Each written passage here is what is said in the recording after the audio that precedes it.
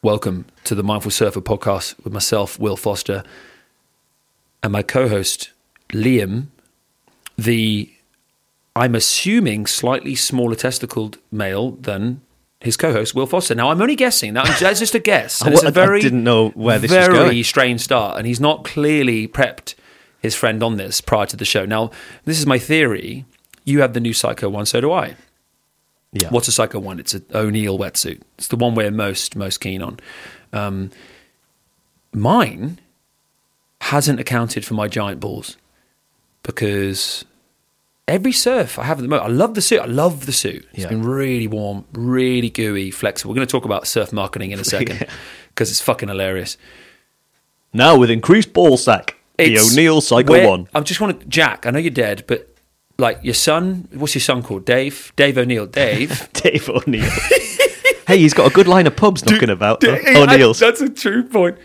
Where is the extra space? Now, you're not thinking about Will Foster when you're making your suit, are you? You're not thinking about that girth there. Clearly, it needs thought. So anyway, that's a random start to the show. There you go. I was not. Welcome, the Mindful Surfer podcast. I'm used to not being, prepared or expecting whatever's going to come out of your mouth, Will, at the beginning of the show. But that is a new one on me. It's new. Yeah. It's new. But what I found is I'm in the surf and I'm sort of tugging. You do not be doing that anywhere, let alone in the surf. Can you imagine knocking one out in the surf? I am tugging at the corner of this sort of material quite consistently. The fit feels sort of different, whatever. How are you finding your without giving too much away here, because you're going to talk about the fact that they've increased the sort of thickness, haven't they, of the suit, so that to about 0.5 mil, and mine is still the original, although it's a new one. And let me tell you, the prices have gone up as well. But I love it. I think it's a great suit for a 4.3 in winter conditions. I think it's a very, very good suit indeed. Unreal. As we were talking about, we talked about a lot of this last week, didn't we, in terms of suits and kind of then accessories and that sort of thing. But no, I love it. It's a great suit.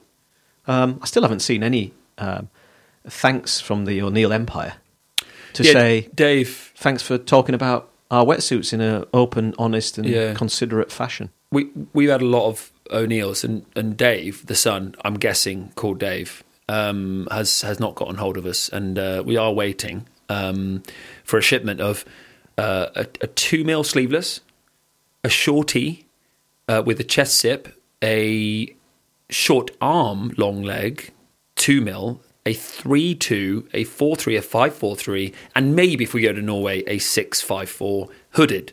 So just saying, Dave, look, if you're listening, we are here. We are, we will allow you, if you want, to sponsor us, right? Yeah. I know we're big time, right? I know we've got 1 million listeners, but, we'll let you sponsor us, My first suit, I think, was a 6.54 Solar. A Solar suit. I've still got it. Giant cardboard box. Now it is. I remember when you were first surfing, when you first moved down here and you were riding in your Gull, was it? The Gull. And I remember pulling the arm and having a little feel, and it felt like clay. Like, when clay's, you got real soft clay, and then you got to put it in you got to dry it, then put it in the oven. Do you remember doing that at school? Sort of thing. And yours was sort of like just prior to the oven, like that's how thick and sticky and lacking in flex it was. It was quite remarkable. And you carried on with it. I was like, wow, he just doesn't know what it could feel like yet to be. He just don't care, that boy. I'm going to say something here as well. I was just looking up while you're chatting away about who actually owns O'Neill. It sounds like, it would be nice if Dave O'Neill owned it, but apparently it's owned by a privately held company headquartered in Luxembourg. I've already got alarm bells ringing on that one. That is interesting. Obviously known for its surf culture. Luxembourg, the way you said that, is probably the most, or one of the most landlocked countries in the world. So I've got to apologise here, though, as well. Go on. This is Wikipedia, which, by the way, don't believe everything you read on Wikipedia. True. A lot of Wikipedia stuff, as I've read, is full of shit. But allegedly, I don't want their lawyers are probably bigger than ours. Will come in after us. But it says the company produces wetsuits, performance water, and snow sports inspired apparel for young adults and lifestyle apparel. For young adults already? Come on. Products are distributed. Blah blah blah blah. The O'Neill clothing license is held by La Jolla Group. The O'Neill wetsuit business continues to be owned by the O'Neill family and is based in Santa Cruz, California. That's so interesting. That makes me feel better. That's interesting. And do you that's know why what? you can't get discount on them. That says a lot about the quality of what they're doing. They're surfers. It's a surfing family. Hardcore surf, surfing cold water. They are great suits. We are not sponsored, just to let you know. And I know we've kind of covered this. We are not sponsored by O'Neill, and neither are we sponsored by Lost either. We love the puddle jumper. Matt Barlis, we love your whole thing that you've done. We love you. Yeah. That's getting a bit weird now. Speak for yourself. Speak for yourself. But we also think that you are in the mafia. And we've had this theory that your empire has been built around lots and lots of corruption and murder. So we don't know. Now listen, we're just throwing that out there. We're not sure. Just about like that Lost surfboard meeting where he's just like in an old school cafe, just sat in a corner booth. Hey guys, what's this year's model of surfboard? It's the mindful surfer killer. Because those boys are really pissing me off now. Yeah. We're going to get a knock on the door and it'll be... Oh, no, you don't get a knock on the door from the Biolos family. No, the door's off the hinges before you even know. The door's already off the hinges, indeed. They turn up in the apparel. But no, we've had waves recently, haven't we? We've had a few surfs. That's why we're in quite a good mood, really, because we surfed yesterday. I surfed with you boys on Wednesday. You had another surf on Thursday. It's been... We've had a good run of it. A real good run. And it's been hit and miss at times. Talking more about gear again, my first surf of the week was on the North Coast. And my boots that are called Solites, which are... I'm going to go as far as saying 8 out of 10 surfers know now what a Solite is. I mean, that's just how popular they've become. Well, I thought it was like a Motown band from the 1960s. Indeed. That might want to be recalled So Shites. Oh, you are. Oh! We are in it today. We're challenging it today, aren't we? We're pushing the boundaries. The cartels that are out there owning surf brands. Solite are now like, right, let's murder him too. No. They're good. But what it is that if you have poor circulation to extremities, which I do, and we've talked about this, I think that my body's really, really warm. It's just at very, very ends of my toes. And the hands can get a bit like that. But as we know in surfing, it's that kind of, you've got to be accurate with everything. And it's precise is the word. Yeah. And if your toe slightly goes, especially your big toe, the precision of everything slows down. And when you're as bang average a surfer as I am, I need every 0.5% I can get to help out, especially with the ways we surf, etc., etc. And I just was finding that surf a bit clunky. My feet were a little bit cold, and it was just like, it was one of those sessions. But they're very, very popular. And the thing, if you've had your head in the, shall we say, under the surfing sand, and you've just been surfing, not actually looking at surf and surf gear, rather than that, but actually having been in the water, and have not heard of Solites, the marketing behind them is, unlike a normal wetsuit boot that you just put on, and it is what it is, you actually mold the boot, your foot to the boot with hot water. Which hurts, by the way. It's quite sore. Stings a little bit. Got to let it cool down first. Yeah, probably a good idea. Maybe that's a really good tip. And maybe that's why I don't really have very good circulation in my toes anymore. Since you got the Solites, you've literally scalded your feet. I've probably burned my feet, and that's why they don't work anymore. An idiot's guide to fixing Solite. But there is a price to efficacy problem with those kind of high-end things, right? If you're going to pay a lot, you expect a lot. And so there is an expectation when you're spending money. So I think there should be exactly that, a price point to efficacy chart. So I'm happy in my 25 quid Gull boot sometimes because Don't get me started on of the Gull. price point. So if they provide as good a thing as something that's 80, 90 quid, the other thing, of course, it ties into a lot of things in today's world, is that the PR machine behind some of those brands is so powerful that do you ever get an honest, non-PR based review of the thing, which is what we hope to do in some ways. So like you're saying, that's your honest appraisal of their product, expensive as it is. Honest appraisal. And this is what's great about podcasts, because podcasts give you that honest voice, people who are actually surfing, not trying to sell anything, and we can give you that interpretation. I'm not then saying don't buy Solites. A lot of friends who love them. And write in if you like. Write in if you like them. Send them a message. Send us a message. I personally found them not very warm, and I then went into the shop. Tiki, love Tiki. It's a British brand. Check them out. Make great gear for good value prices. And I said to the guy, I said, look, I'm a size 10. Have you got a decent boot? Yep, 6 mil, nice and warm. I've worn it 2-3 surfs now, and it's been really warm, grippy, great. You need a bit of grip, and you need warmth. Yeah. The thing with the Solite thing was it's all about the barefoot feel, which I'm really obsessed about, obviously.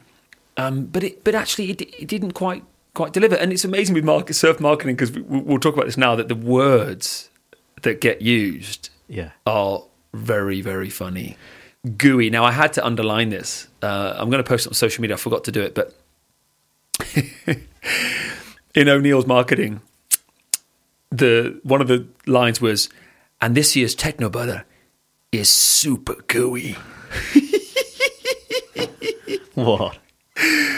Like what? Like melted chocolate? And what, do you want a wetsuit to be gooey? Or marshmallow, like melted marshmallow, like around the campfire? Like, do you want it to fall like gooey? It's a great word. Well, I nearly made mine gooey the other day. Thank God it was so wet, because I dry mine. I don't know if you're a wetsuit manufacturer, please cover your ears now, because you're probably not supposed to do this. So sometimes I've tumble dried it, right? That's terrible for the environment. Whoa, tumble! Yeah. Just when it's an emergency, just to warm it up, even if it's wet, because it's better to put a warm water on.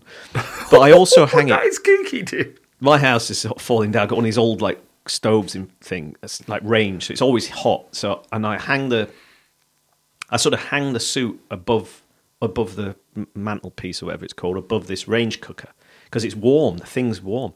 But the top was up, so the exposed hot plate was there, and it fell from the hanger, and I just hear this. Tss. Your new one, the new one, and I was like, it will be gooey. It'll be just a melted mess across it. But thankfully, it was so wet that it didn't scorch it quick enough. But my God, that was a nervous moment, mate. Can you imagine? Yeah, there's no greater joy than buying surf gear. You know, even like my wedding day, I can't compare my wedding day to. When a new suit or new board arrives at the door, like all your Christmases at once, wedding day, yeah, whatever. You can't compare. I mean that. Yeah. But the duality exists in everything. When you break a board, you put a hole in a suit, something happens, like your van gets dinged or whatever. Oh, there's no greater sadness. Well, I'm going to make a serious mindfulness point. And again, you can't compare that to like funerals of loved ones. I swear, honestly, sadder when that board breaks. Well, do you know there's a bit of a mindfulness point on this, isn't? Or I guess a kind of a theme around ego, because it's, if by virtue of your involvement with that sport or product, you extend into it your ego, so you're wearing that O'Neill and you've got your Lost surfboard, and it's like, oh wow, they are an extension of me because I am this and that. Then, of course, when they get damaged, it's as if somebody's punched you in the face, metaphorically speaking. Correct.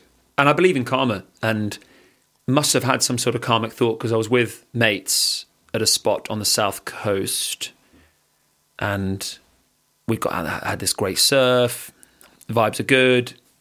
There wasn't really much wind, but I put my board down, and it just, in the wind, it just lifted up and hit my mate's whatever, tail, fin, something. Perfect slice down the side of the puddle jumper. I'd rather my own leg get sliced than that thing. It took a bit of ding repair. I'm actually getting closer to needing a new puddle jumper. Are you setting table places for these products at the Christmas? Because we're coming up to Christmas. Do they all have their own seat at the the Foster Christmas table? Puddle jumper gets his own seat. I have to take the fins out so we can sit down, and we put a little Christmas hat on it. 100%. I clean him up for the special occasion. Kids are outside because there's not enough space to put them around the table as well. I get the pickle out and I pickle him properly. You know, get all that gunk off him. Which, by the way, have you ever done pickling? Yeah. There's two things satisfying in the world. One is popping a spot, as we all know. Other one, pickling. If you pickle a board, and if you're listening to this in America or Australia or somewhere, you probably don't. You might not know what a pickle is. I think it's universal. Is it? It's worldwide. I don't think it's a British thing. I think it's an American product. It is America. It is. pickle your board, and it's all that gunk, that brown stuff, this stuff, old wax, yada, yada, yada. Yeah, if you don't know what it is, it's like a sort of loose net bag with some sort of special gritty sort of pad inside it, or loose stuff inside it, and you scrub it across the wax on your board, don't you? And it all comes off really nicely. It's like a little, it's like a surfer's sort of cuddly toy, isn't it? A pickle. Yeah. You almost feel like they could put a couple of eyes on it, a little smiley face. Hey, don't be giving them ideas. That could be our next business idea. Very smart idea, and you have it sort of on your on your dash when you're driving the van. And if you've got no friends, you look at him and I've got Pete here. I've got Pete the pickle. He's with me. And probably if you've taken some of the drugs that surfers have taken, the thing starts talking to you after a while. That's true. Hey, you ain't cleaned your board for very long, mister. Take me out and give me a big rub.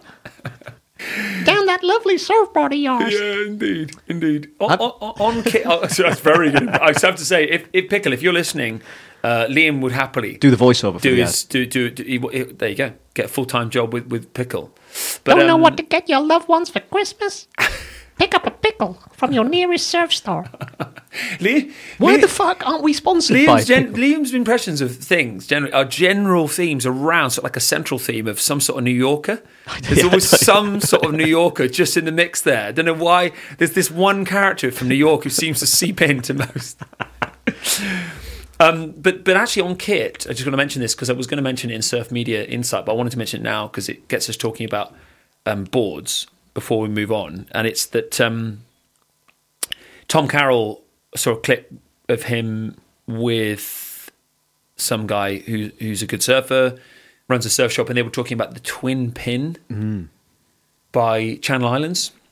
And that was a good surfboard review.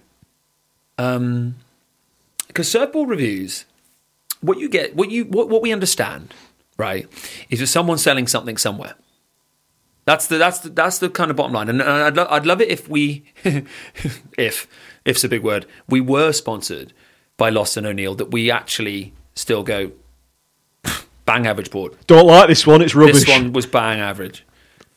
Or whatever. But, I want that one. But that was a good surfboard review because it wasn't selling you something. And this is where surfboard reviewing and marketing is really, really clever, but also really got to watch out for a little bit as well. Because we've all been victim of it, myself included, by about 1 million times. They've got the twin pin there, and they call it an honest review. Yeah. We've all had that honest review. Have Channel Islands sent you the board? You know, okay. But it felt really genuine.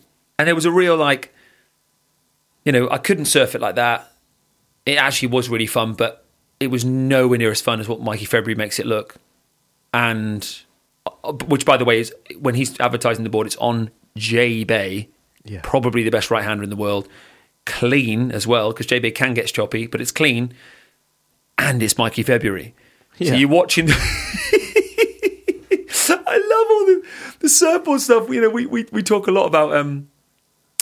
whose name evades me, but like Surf and Show. What's his name? Oh, Noel Salas. Noel Salas. Because we're like...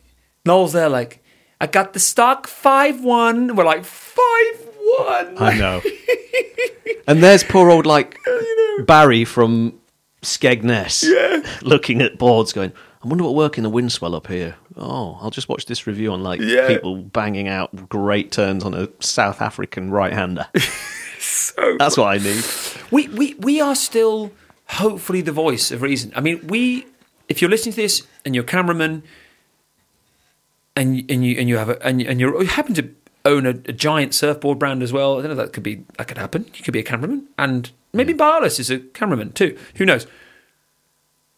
But if you're in that situation and you want really good surf marketing, it would be the likes of you and I on waves like yesterday. Yeah, super average, really below average. That was even below average for our low standard of wave here. Trying to make a board work, because it's sort of that's surf marketing, especially because really and truthfully, there's the average surfer out there who knows he or she is average, right? Well, and then there's the average surfer out there who he or she doesn't know Well, I was going to say that. their average. And that is who surf brands are marketing to. And I, little old me, oh yeah, I can turn like something similar to what Pat Kadauskas can do.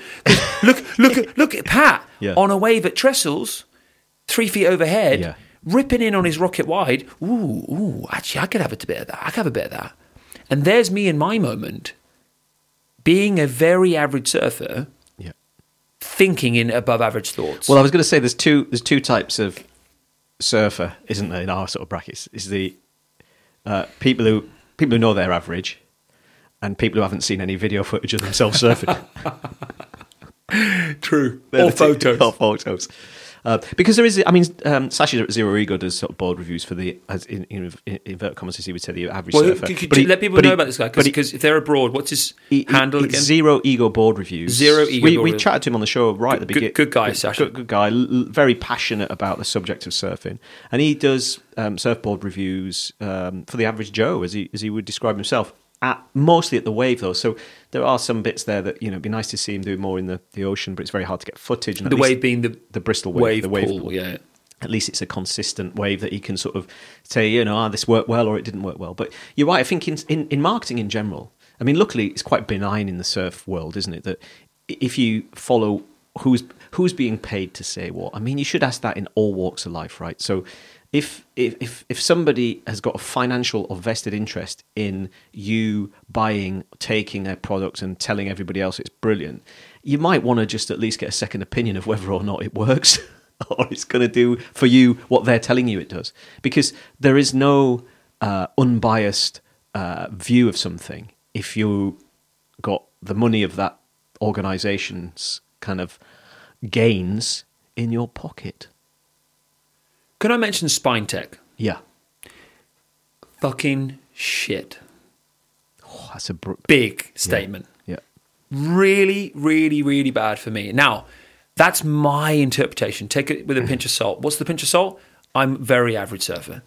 I can do a roundhouse cutback, front side and backside. I can do an okay top turn. You're hard on yourself today, Will. Is it because you saw me boosting those airs yesterday? It's probably because you were boosting airs and I'm jealous.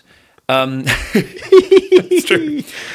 And we'll come to that. I'm not boosting airs, by the way. That was a joke for America, because some of our American listeners might take that serious. 1 inch? Yeah, but you got to actually, you have to land on your board. That's true. That's true. You can't land off the board. I get it. That's true. But I can do a cutback. I can surf in bigger waves. I can't get barreled. That's the honest truth. As in, can't be well, not black and whiting it. As in, currently at my skill level. Well, there are no barrels for us. We don't have barreling waves. If I was consistently getting those kind of waves, I would probably, possibly. Yeah, I'll make it more possibly, because I've been scared by barrels before. Like if I've been really inside one, because it's so new. Yeah, it's possible that I could get comfortable doing barrel. So I'm just giving you an overview of where I'm at there as a surfer. Top turns, bottom turns, yeah. Down the line, okay snap, but no, I can surf to an okay level. And the Spine Tech made me surf worse 100% each time. And I'd given it a good old review, 10, 11, 12 goes, and I just didn't surf well on it. Wasn't able to get flow on it. And I think one of the things we talked about in the van on the way up to the surf on whatever day, was it Tuesday? Wednesday. The thing we were talking about was where I think Lost have it pretty sweet is they've done carbon wrap for a number of years. Okay, that's the first clue. They've done it for almost 10 years, and the wrap goes around the board like in a sort of bowl shape, a round shape. And not only have they done it for a long time, I know a lot of people who are average surfers like me who really enjoyed it, and that's a good little clue. They kept repeating it. They've put it into their biggest selling boards too, which says a lot to, for the confidence to say, look, actually, we're going to make this our puddle jump, which is I think the world's biggest selling, best selling small wave board of all time. We're going to have the confidence to put it in there, all these things. And having tested that, I felt that difference. And the reason why is because boards flex, if they flex well, in a cross pattern. So it's a bit like what we call a corkscrew effect. As a board flexes down the line, as you pump a heel rail to toe rail, you get a corkscrew effect, and each time you turn out the next section, it pops you back into the next one, and so on. Yeah. With the Spine-Tec being straight up and down the board, it felt like the board just wanted to rock back and forth between the back tail pad and the front foot. And so the flow just didn't exist. And the funny thing with Spine-Tec is the way they've marketed it is that that's what it's for. Now, this is by the by. You can take the details if you want and go, oh, okay, interesting. You have to find these things out for yourself, because in the end, there might be someone on a Spine-Tec right now. In fact, definitely, I could guarantee it. Who's reasonable, similar level of surfer to me, who is loving it, because there will be that out there. So, how do you navigate the sort of world of surfing? Because we've only got so much cash. We want to put it into stuff that's going to bring us joy. Well, truthfully, in the end, you just got to take a punt. Yeah. That's the bottom line. And because there's no sort of one size fits all in surfing or in life in anything. You just got to take a punt. And only you can decide for yourself what's going to be the right thing. Mm-hmm. Don't let other people. Certainly, I think that it's great. We're consumers of but to allow marketeers, or again, to tell you what you should be doing and should be surfing, should be wearing, should be whatever it is. Some big serious things out there for that as well. Is insanity. You got to decide for yourself. See if it works. If it works good for you, good for you. If it's not, don't keep it. Sell it on. Do something else. Bang, bang, Try bang, something else. Try something else. Whew. Very nice. Yeah, very nice. That was a whirlwind of an intro. Well, we're rattling through today, aren't we? It's flying in. Yeah. Segment number 2, just a couple of moments to check in with your breathing. So take a breath in through your nose. And then breathe out. Take a breath in.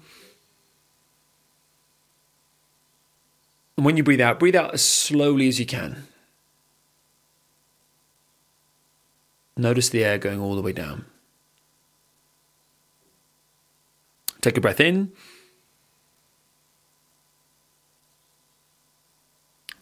And breathe out.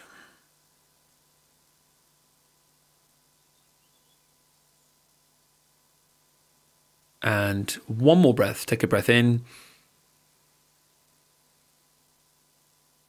And when you breathe out as slowly as you can. And really, really pay attention to the air going out.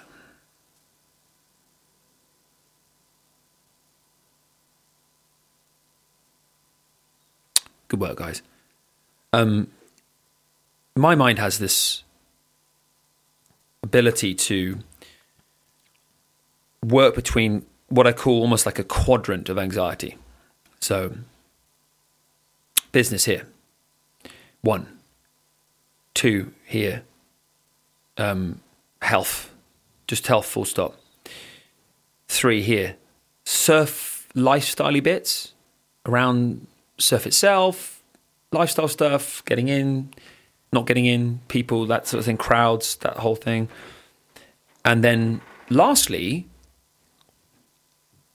death is a strange one, and that's not strange, of course, death's very normal. What I mean is that one comes from a sort of traumatic incident that took place about 9 years ago now, where I thought at the time I was having a heart attack, and it was when I was nowhere near as healthy as today, and I was having a huge wave of anxiety and heart palpitations at the same time, so it just felt like that, and I had a little bit of PTSD from it, if you're going to sort of diagnose it and whatever. And this is what I find very humbling about the mind, but also incredibly funny, actually. I could be on one of my quadrant, I could say. I'm always on one, because once one problem's out of the way, one situation out of the way, the mind just straight into another one. That's how the mind is. Until you're aware of that, you think that life is the problem, and it's not. It's always the mind that's the problem. That's the challenge. It's not life. It's the mind. It's the mind, how it focuses on life in that way. It's how you interpret stuff, not actually the thing itself. And my mind will be on like, oh, business, yeah. And then once that's covered, sweet, everything, it'll just go pop, straight on to the next thing. It's like it literally moves on and it goes straight to the health. Oh, yeah, but, oh, my knee, yeah. Once that's covered, it switches straight back to business, or it'll go on to the other things, or it'll go on to my PTSD. But it's what you got to remember about the mind is it is always going to want to try and find something to be distracted by, because that's its fuel. Your mind and ego are forever hungry. It's never full. This is the analogy that Eckhart Tolle talks about, that it's a thirst and a hunger that is never sequential, it's never quenched. And the reason why it's funny is because it can be something as serious as death, my PTSD, that I don't want to die, and that my heart thing comes back and it's in my mind and I'm experiencing this moment, anxiety, and then I go, oh, I've got a spot on my face. And for the next hour, all I was thinking about was death, just then, death itself. And now I'm not thinking of it at all because my mind's now thinking about a spot. And so in that moment, we sort of have this thing where, Eckhart Tolle has a great quote. He has a number of great quotes. So one of his quotes is, the mind makes out life to be more serious than it is. Life isn't that serious. You said this one number of times. It's too serious to take seriously. That's a great quote. And it's the key with our mindfulness practices is lean in. When that bit of fear is there, lean in. When that little anxiety is there, lean in. And I liken this leaning in process, lean into the thoughts, lean into the feelings. Don't shy away. Don't distract yourself. Don't go on your phone. Don't start doing, your favorite thing to make yourself feel better. Go completely into it. Lean into it. And the analogy is this. It's like a room, your thoughts, these demons, these fears, etc. And on the outside of the room is a window. And in that window, it looks black, right? In the room. Hence the darkness around it. Oh, it's black, right? But with some bravery, and that still takes being brave, you go, fuck it, I want to find out what this actually is. So you say, what is this fear? What is it? So you go up to the door and you open the door and it's completely bright and there's nothing in there. And you look back at the window, it's a tinted window. It's an illusion. It's the appearance that it's dark inside the room. But in fact, you open the door and there's nothing. Not only is it light, there's nothing in there because you realize it's a thought. And the thought is just that. It is just a thought. And it's hard because, we're human. We're conditioned, like you say, to hang on those thoughts and to not let them go and to become those thoughts. And we've talked, again, van trips are always good because you sort of have wide-ranging discussions about all sorts of things. But really, I think it's in reconcile. This is why I think sort of deeply religious people sometimes are inspirational in some ways because, of course, and we were talking about this, that there's a reconciliation of death within themselves. So there's a sort of appreciation that also maybe isn't the final point in your whatever it is, celestial journey through the universe, as deep as you want to go on that. But we place so much in this sort of on earth kind of ego, physical embodiment of what life is, that we're easier to frighten, control, manipulate even, because those fears are both perceived and real, but a lot of them are perceived. And if you're in total fear, then you're much easier to sort of poke and push around. Whereas if you are able to lean into those fears and confront them and to shine a light on how, whether or not they are really there, and you lean into them, and then you start to kind of unshackle yourself from the self-imprisoned sometimes walls that fear will build around you. I mean, this is an extension of what we were saying last week, right? So almost in that kind of acceptance that in the long run, somebody said, I forget who they were quoting, but pretty much said, in the long run, we're all dead, Yeah. So you may as well enjoy the life that we're living, because there is an element that if you become too much of thoughts, and this is something you and I have both been through, Will, and you hang too much on certain elements of life that realistically, in the great grand scheme of the universe, is so insignificant. It's that whole question: will this actually matter in 100 years' time? Then if you free yourself from that, and you realise that surviving isn't thriving, you've got to go out and live and enjoy the experience that we've been gifted. That's why surfing is such an amazing experience, because you plug into that universal energy that takes you out of the thoughts and into the Big wave. time. And so if you can extrapolate and bring that back out of the ocean, and start to lean into the things that would frighten you or would otherwise stop you doing something and overcome that, then liberation on the other side is truly, incredible. But So true. But I mean, we go all the way back to a couple of years ago. We started sort of talking about this show. Is that like surfing? So people around you can't always deal with that. You're a problem to people that want or are still, controlled by fear because you don't sort of conform. They can't go. So true. Well, it's a bit like, well, don't go out in the sea. Why not? Well, you might die. Yeah.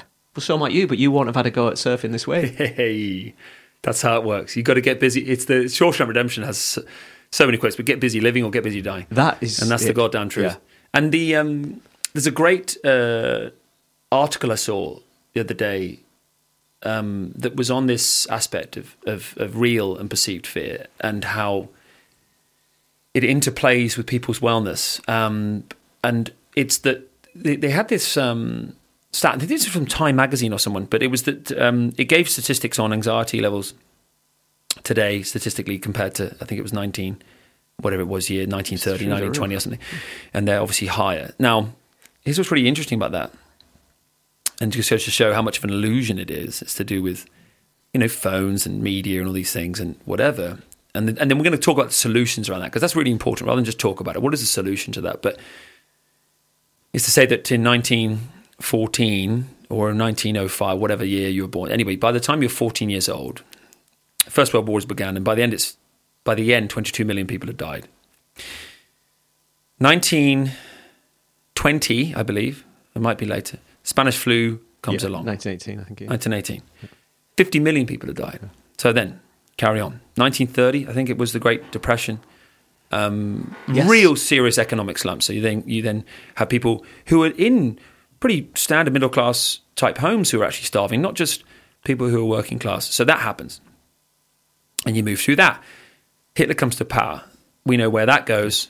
65 million people die. 7 million Jews. You keep going. Now, the point in this is that statistically, people weren't afraid during that time like they are today. And you sort of think, well, they kind of had much more reason to be. If you're going to really have mass death and something to be afraid of, it would have been then. But due to the way that people lived and the way media was played out, you probably heard through someone that something was going on. And it wouldn't have been nice. Obviously, I'm not saying it would. But the point about media today is, and this is what we talked about so many times, dude, about your phones and all these things, is that because it's so there and so 24 hours, and it seems more real. It's not. It just seems like it is.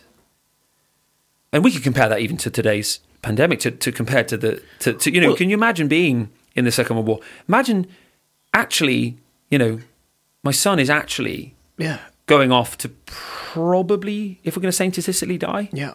Compared to today. So, it's really important to think. So you say, well, what is the solution to that? And we discussed this many times, but it needs repeating as many times as possible.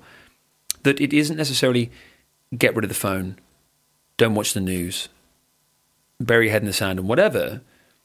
Although I think that less phone use and not watching the news is probably a smart idea anyway. But I think what it is be mindful of what you're consuming and how it's making you feel. Well, it's one individual person who can know how you feel, and it's you. Yeah. And when you're consuming stuff, you're looking at stuff, you're listening to someone speak, you're watching a video, looking at an article, this says that. See and just tune in. How's it making you feel? You are what you eat. Yeah. With your mouth, eyes, not whatever. You're consuming stuff. It is having an impact on everything from cellular upwards, but particularly thoughts. And I go back to that old Paxman thing. It wasn't actually Jeremy Paxman, but I think he ended up getting... Jeremy Paxman, if you're listening overseas, was, at the time, a great interrogator of powerful people. We need more of that, really. Oh, geez. Where's he right now? He does a sort of quiz show now called He would be University really Challenge. useful But right now. he would at least ask them questions that they felt uncomfortable asking. And he went in with every... And I'm using this in reference to not allowing yourself or your thoughts or your fears to be controlled also by not only your internal thoughts, but a programming, if you like, a sort of news and consumption of media. And he would always sort of go into these things saying, why is this lying bastard lying to me? And I think if you approach most things in that way, at least you can start to go, okay, why am I taking on face value everything that I'm being told here in this situation, whatever that is, whatever context, you can apply that to anything. But because we are so bombarded by things to worry about, because whenever you watch the news, we talked about this so many times, well before this whole shit kicked off, but just in reference to general, I'm not talking about pandemic necessarily here, but the news is not there to make you feel good, is it? It's not there. It's like the Ministry of Fear. It's a fear factory. But not fear that's good for you, not fear to challenge you, not fear where you skateboard for the first time or you surf a bigger wave. Well put, or, dude. Beautifully put. Like wholesome fear where you challenge your physical being. That's what we are. We're physical creatures. We need to get out and challenge our bodies. But it's mind fear. And that is the worst kind, because overcoming that, and particularly for the younger age group who are also now bombarded with these things due to technological advances, there has to be a conversation where you say, is this good for everybody? Because fear can be brilliant, but control combined with fear is a very, very dangerous place to be. For us humans, that's for certain. Big time. And while we round this off, and I know this isn't surf media itself, but Russell Brand. Oh, yeah. You must watch his clips. If you're in this place at the moment, who's telling the truth? Yeah. Right? If you're really in that place, and I can hope that you are, but that you might be because you're listening to this show. If you're a mindful human, you're probably going somewhere across the who's telling the truth right now?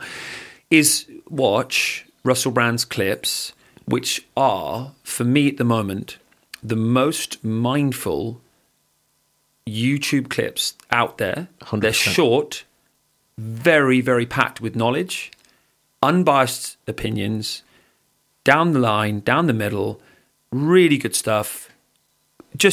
And he does it with humour. And so he is on a different plane right now. He is bringing out a level of media that has yet been seen today. In today's, that's how pourful his. Almost. That's and I really hope his channel explodes in the next few years. That's how it all should be. Well, he has. I mean, he's gone up to. He'll be 5 or 6 million. Followers from when I first started watching him. And I have to say about Russell Brand, there was a time that I kind of didn't warm to him as much when he was on the sort of, and he would admit that himself, when that sort of celeb circuit, when he was kind of, in his own words, he would say he was completely immersed in ego. And, he found, as often is that kind of path a bit more, and I think in his case, like enlightenment through religion and all of that stuff, and got off the booze because he had a dysfunctional relationship with it and all the other sort of substances as well that he was taking at the time. But I found that, and the reason I think watching his channel was so refreshing is because he did combine all of those things, like a humour firstly. So to come at it, to shine the light of humour on something is a powerful thing, as we said last week as well. But then also to ask questions that no question should be unaskable. Nothing. You can't have anything that goes unchallenged. Otherwise, you're in like a monotheistic religion that says you cannot challenge. What a word! Oh, you cannot challenge the orthodoxy. Questions. There's GUI, and then there's that monotheist. And I don't think O'Neill make a monotheistic wetsuit yet. But it's kind of like one of those things that you say everything should be able to withstand the scrutiny of sunlight on its surface. Very nice. Yeah. Including your testicles. Now, that's episode 48 to those of you who don't know what happened to Liam's testicles in the sunshine. Was that the last eclipse? Because let me tell you, Buster Gonad was in town. That's light. That's light in our balls today. God, we were going into it there, weren't we? Yeah. Segment number 3, mind, body, stoke. Things Liam and I have been working on with the mind and the body to raise the stoke. For me, it's a mental one in the acceptance of what I'm better at in surfing and a letting go of what I'm not. Whilst not, at the same time, either embracing A, what I am better at, or B, not working at what I'm not. Do you get what I'm trying to say? The duality of my surfing. The reason why is because I've had quite an up and down surf vibe of late. Not in terms of emotion, it's not been that deep, but certainly a more dull down experience of a surf thing where my skill level didn't quite meet the flow experience, maybe. And I sort of was more clunky, and you come away not unhappy at all. That's huge. No, but just a little bit more subdued and a bit like, yeah, cool. And then another surf the next day where I came out the water like buzz, like a higher stoke. So the previous day's surf was a good stoke, but not super high. And then the next day's was really, really, really high. And what it is, you start to spot patterns. And I have in my surfing that when I'm in the flow experience more, I come away with more stoke. So when we've talked about flow experience before, it's the timeless experience itself of being in the activity you're doing with a total immersion of body and no mind. There's no mind left. That's the beauty of it. You're just you're being the being animal that you are, this human being. And it's complete letting go of all the shit, and you just are in it and you're loving it. And that's what we love about surfing. But there's an acceptance of the sort of ebb and flow. And it's like, for me, I'm getting better at it. I'm not perfect at it at all, but it's an acceptance of, I had this moment where I'd surfed okay, but I had quite cold feet and I was a bit clunky on the wave and I fell off a lot and I didn't have a flowing surf. It was an okay and fun surf, but not flowing, that next level up, that pure flow. And normally what I do is I fight it with my last wave. So I can't get out. Now, as Liam knows, I've got this, I've had mates who be like, mate, when are you getting in? Because I just got to finish it on a good one, just so I sort of can leave with like, oh no, I can still surf. Let it go. Like I looked at this wave and I was looking at the surf. It was kind of messy, and I'd had a clunky-ish type surf, and I sort of looked at it.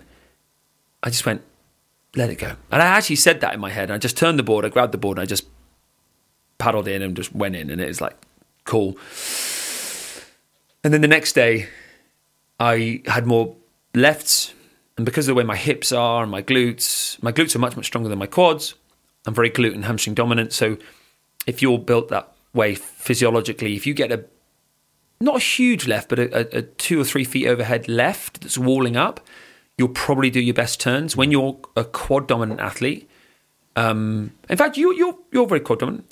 When you're quad dominant, you're very good at takeoffs, knifing under the barrel, front side stuff.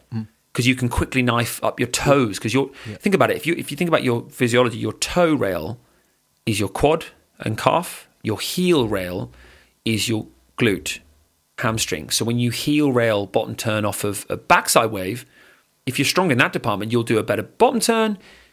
If your bottom turn's better, you'll do a better top turn. We all know how surfing works. It's all about the bottom turn. So my work on is always front side maneuvers. So I kind of struggle with more. So I came away from that surf with having had loads of lefts, doing more maneuvers, because I always fit in 2 or 3 more top turns with my backside. I fit in more powerful calves. There's more flow, more snap, more zing, more all these things. Come away like, like this. As a surfer and as in life, gotta be able to accept this sort of ebb and flow.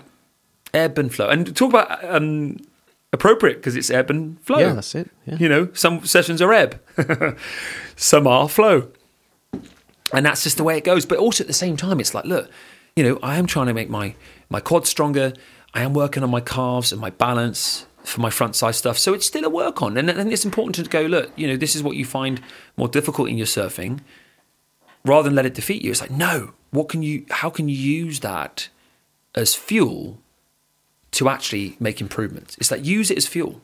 Yeah. And energy to motivate yourself. Like, get back on those lunges, get back on those squats, see if you can make those legs stronger. Completely agree. Because I'd sort of had a few weeks where I'd, busy working and getting back into sort of the pre-Christmas spirit a little bit too much. And it's fine to start with, but then it compounds, doesn't it? The losses that you make as much as the gains when you're training. So, and that actually impacts things like mental kind of fitness and anxiety and all those things. And I found I was getting in a little bit of a pit of despair, if I'm honest. You know, I mean, considering what's going on as well, that it was really impacting that sort of mental sort of well-being, and the kind of anxiety starts to creep in a little bit more, and you start to kind of feel a lot more vulnerable. And part of it, weirdly, I was thinking, you know, giving myself that advice as the hack that's worked always for me, taking surfing out, because surfing always helps. But even that, in a weird way, wasn't quite, because the surfs were a bit junkier, and as you say, it wasn't as consistent in that period of time. It just wasn't as fulfilling. You know, don't get me wrong, it was still incredibly fulfilling. So I went back to the things that we've been doing really well, Will, the training around weights. And it's a cliche now, isn't it? But starting to lift those weights again and do chin-ups. As soon as you start, and this is for yourself, this is not in comparison to anybody else, but as soon as you start feeling stronger than you were, and strong from lifting heavy things, the better you feel. It's an instant mind hack. And I knew that, but I wasn't doing it. You kind of go into that rejection of it a little bit. And then a few mornings of kettlebell workouts, chin-ups, and then a surf, and suddenly all of the well-being sort of hormones and endorphins and all that are much higher than they previously were. And the knock-on effect of that is your mind. So your body starts to get stronger. Your mind starts to not be worried about the things it's been worried about before. It's an amazing really connection, that mind-body thing, isn't it? It's really good. I think that one of the paradigms surfers has is they go surfing, yoga. Yeah. Surfing, yoga. And I get it, 100%. It's about the quality of range of motion and mobility, of how you bend, squat, twist, lunge, etc. And that's great. But there will be a very, very quick plateau with just yoga and just stretching and walking. And even mountain biking, running too, because a lot of surfers have that kind of love of nature, and they'll want to then mountain bike, cycle, whatever, it's road bike, run, if there's no surf and whatever. And if you can seek some advice on getting some weight training, or just go to let's say CrossFit gym, or go to a gym, or or get some kettlebells yourself, like we have, because I have a studio where I teach people how to use kettlebells and weights and things. But when you incorporate heavy load into your muscles with the right amount of volume, done well, with the right intensity, and then correct form, all these things, it is an absolute pure scientific fact that you will feel stronger when you stand on anything, let alone a surfboard. You stand on the ground. Once your body is recovered, as part of that cycle of you put the muscles under stress, it sees it as a stress and floods it with all the right stuff from your nutrition, ideally, and protein intake, etc. And you get stronger as an adaptation to that physiological stress. So surfers have this thing sometimes where they sort of look at weights and go, yeah, whatever, that's for like Arnold Schwarzenegger and rugby players and American footballers. And I tell you this, the best surfers I know have the strongest legs and the strongest core. And there's your clue. The best surfers I know. So the ones who can really push out some weight through the legs and do it well with good form and these things, I can tell you right now, bang, they're the, and I can think of a guy straight away. And if Tom Eagle is listening to this, then Tom, he doesn't. Brilliant, but I know he doesn't, so it's fine. Most of our mates don't listen to our show. He doesn't do social media either, I don't think. Which is, exactly. Tom Eagle's a good mate, and I've trained Tom a few times, and Tom just naturally has these incredible quads. And you see the guy surf. Well, I said before, when I first saw him, I thought it was Mick Fanning. Yep. But Fanning was like that, wasn't he? Oh, he is. He wasn't. He's still alive. Still alive? Oh, Mick Fanning was like that. Yeah, He's a great guy. Yeah. No, but he was, has that leg power. That real, like, I really admire that, massively. Actually. Yeah. Dude, segment number 4, any surf media? Well, I mean, we'll come back to like the listeners' questions next week, because we did watch, and I hope I didn't say this last week, but Ben Gravy at Nazare, just connected to fear. That seeing him frightened as he looked at that wave, and it wasn't Naz on its biggest day. I mean, I wouldn't get in for a paddle round, but it always. always quite humbling watching people that you admire and relate to. I mean, Ben Gravy, as we've said often on this show, is a very relatable surfer to most people because he's not kind of this super pro guy. And I've watched him, as you have, Will, go through those gears of toe-in surfing, bigger wave surfing, having been like a novelty wave surfer who likes little, in inverted commas, smaller stuff. And, you know, generally, you see him surfing waves that you would go in yourself most of the time. And to see him sort of in the crowd with people who are those kind of, you know, total powerhouse adrenaline junkies who surf these huge monster waves was really, really good to see, because it was like seeing one of your mates go and surf Naz.